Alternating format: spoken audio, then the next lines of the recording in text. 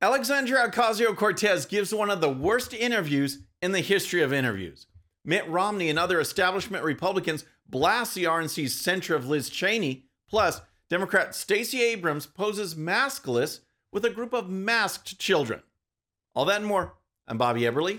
This is a 13-minute news hour. And God bless the United States of America.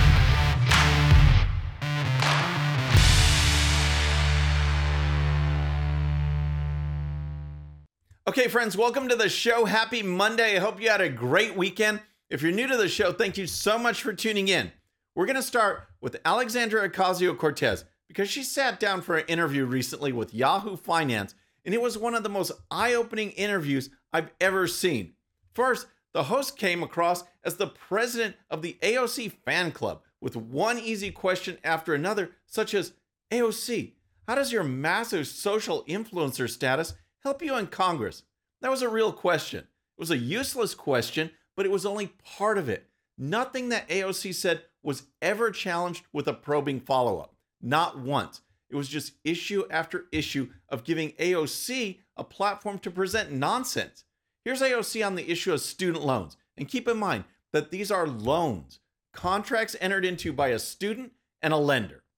Well, I cannot understate the danger and the risk economically, politically, and just where we are right now as a country of allowing the moratorium on student loan payments to lapse in May.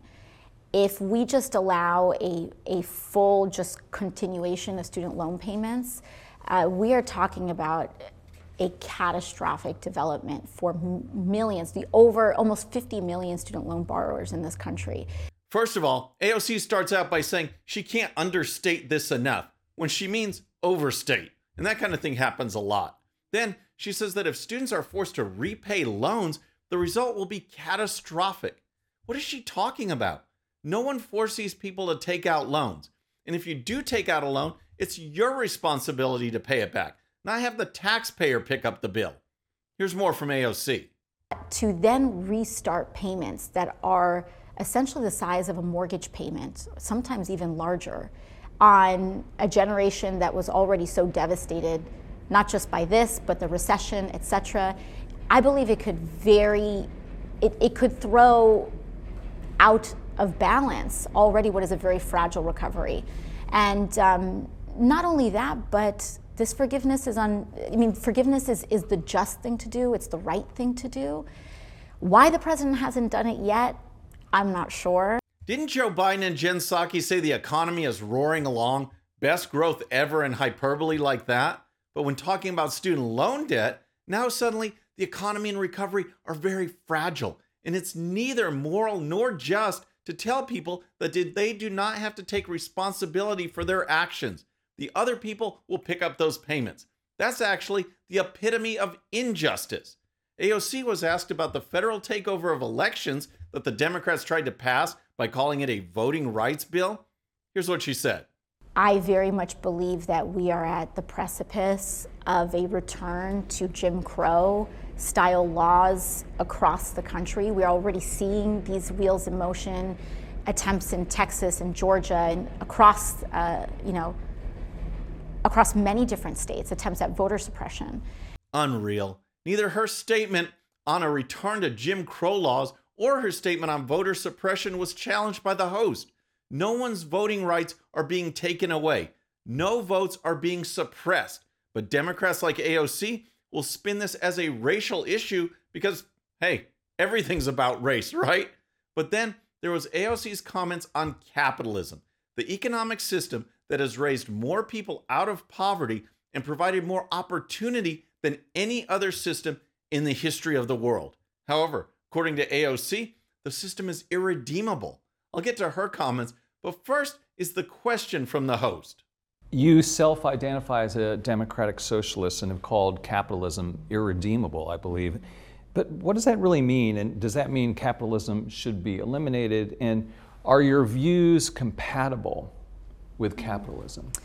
He acknowledges that she calls capitalism irredeemable, but then asks if her views are compatible with capitalism. What? Of course her views aren't compatible, but then again, She doesn't even know what capitalism is. Here's AOC. When you toss out these big words, capitalism, socialism, they get sensationalized, and people translate them into meaning things that perhaps they don't mean. So to me, capitalism at its core, what we're talking about when we talk about that is the absolute pursuit of profit at all human, environmental, and social cost. That is what we're really discussing. This is just a crack up. She warns that people take these big words and translate them into things that they don't mean. And then she goes on to define capitalism, one of those big words, as something that it doesn't mean. You can't make this stuff up. Capitalism is not to hell with the environment, social justice, and humanity. It's about private ownership of the means of production. But she wasn't done there. She went on to blast big corporations, never mentioning the drive, determination, focus, risk-taking, perseverance, and fulfillment that arises from starting a business and building it up from nothing.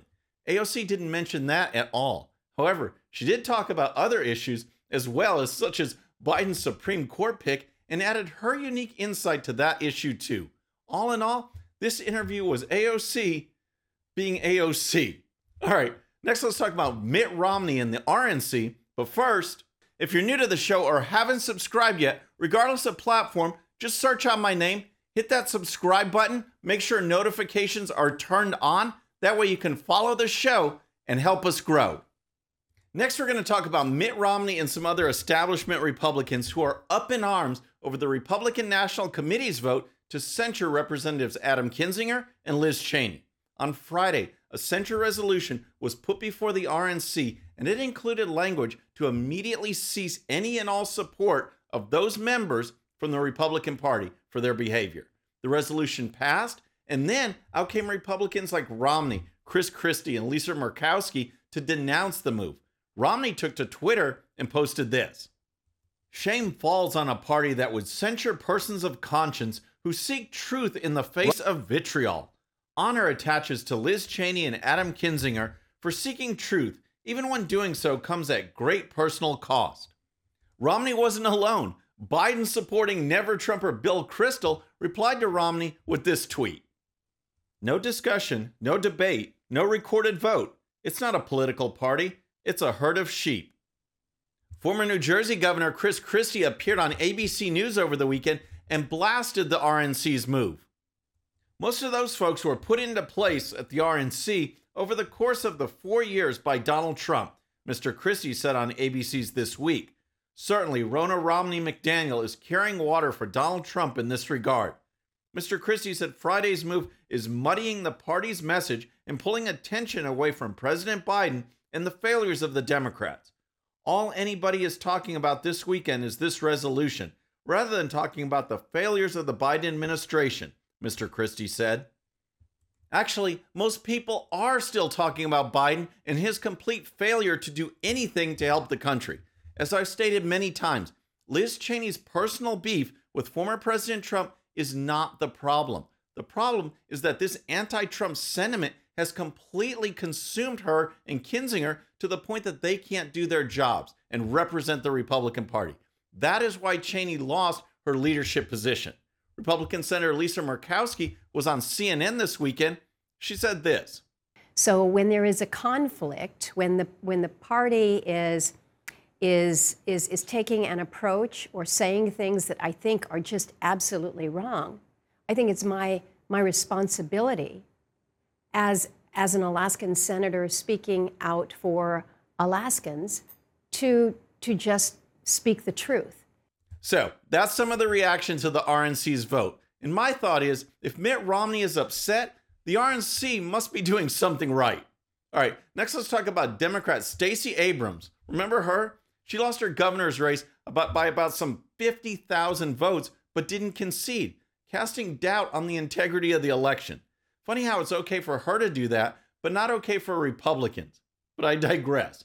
Well, Abrams is back in the news because of typical left-wing elitism and hypocrisy.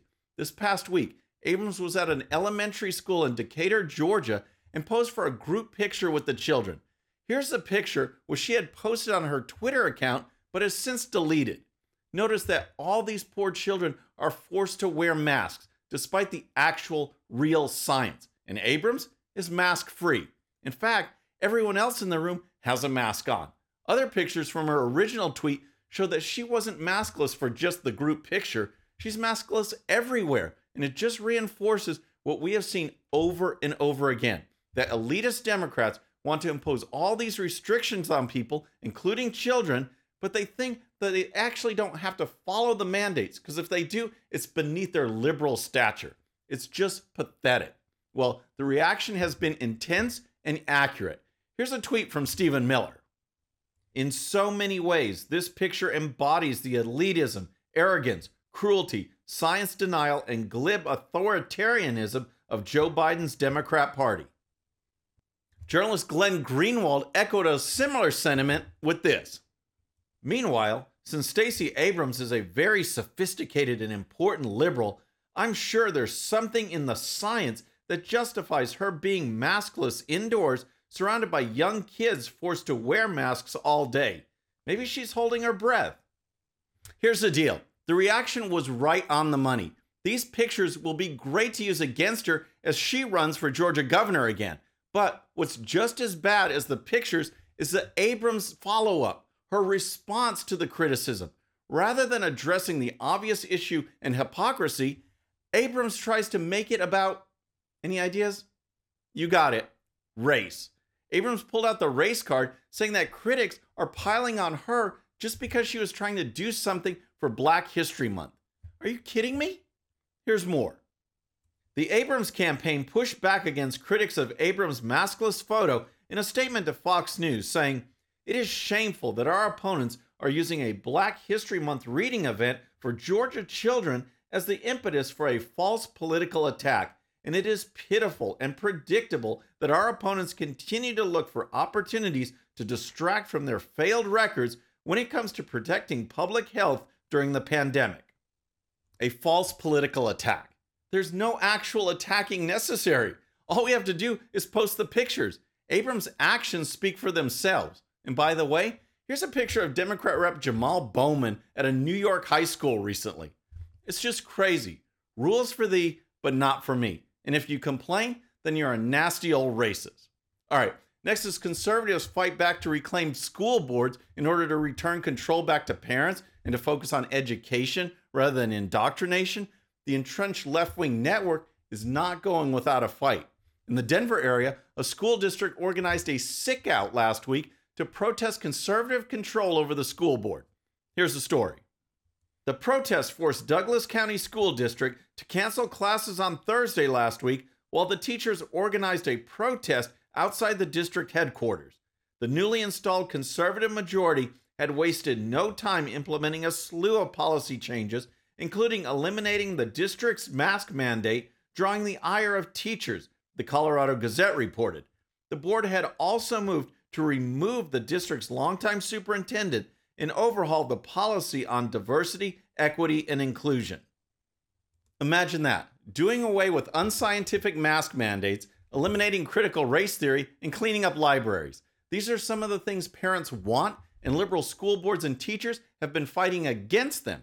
Now, parents have voted for new conservative school board members, and the teachers react by not showing up.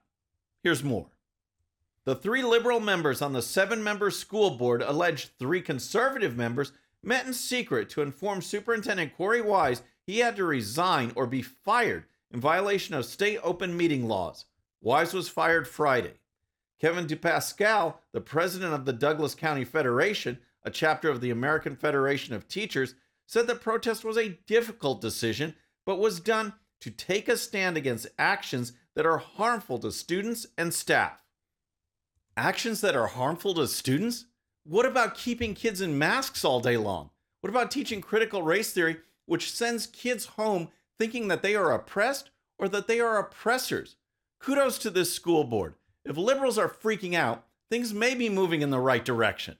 All right, friends, that's our show for today. I hope you enjoyed it. And don't forget, if you're new to the show or haven't subscribed yet, regardless of platform, just search out my name, hit that subscribe button, make sure notifications are turned on. That way you can follow the show and help us grow. Thank you so much for tuning in. Our next show is going to be Wednesday evening at the usual time, 6:30 p.m. Central. Until then, I'm Bobby Eberle. This is a 13-minute news hour.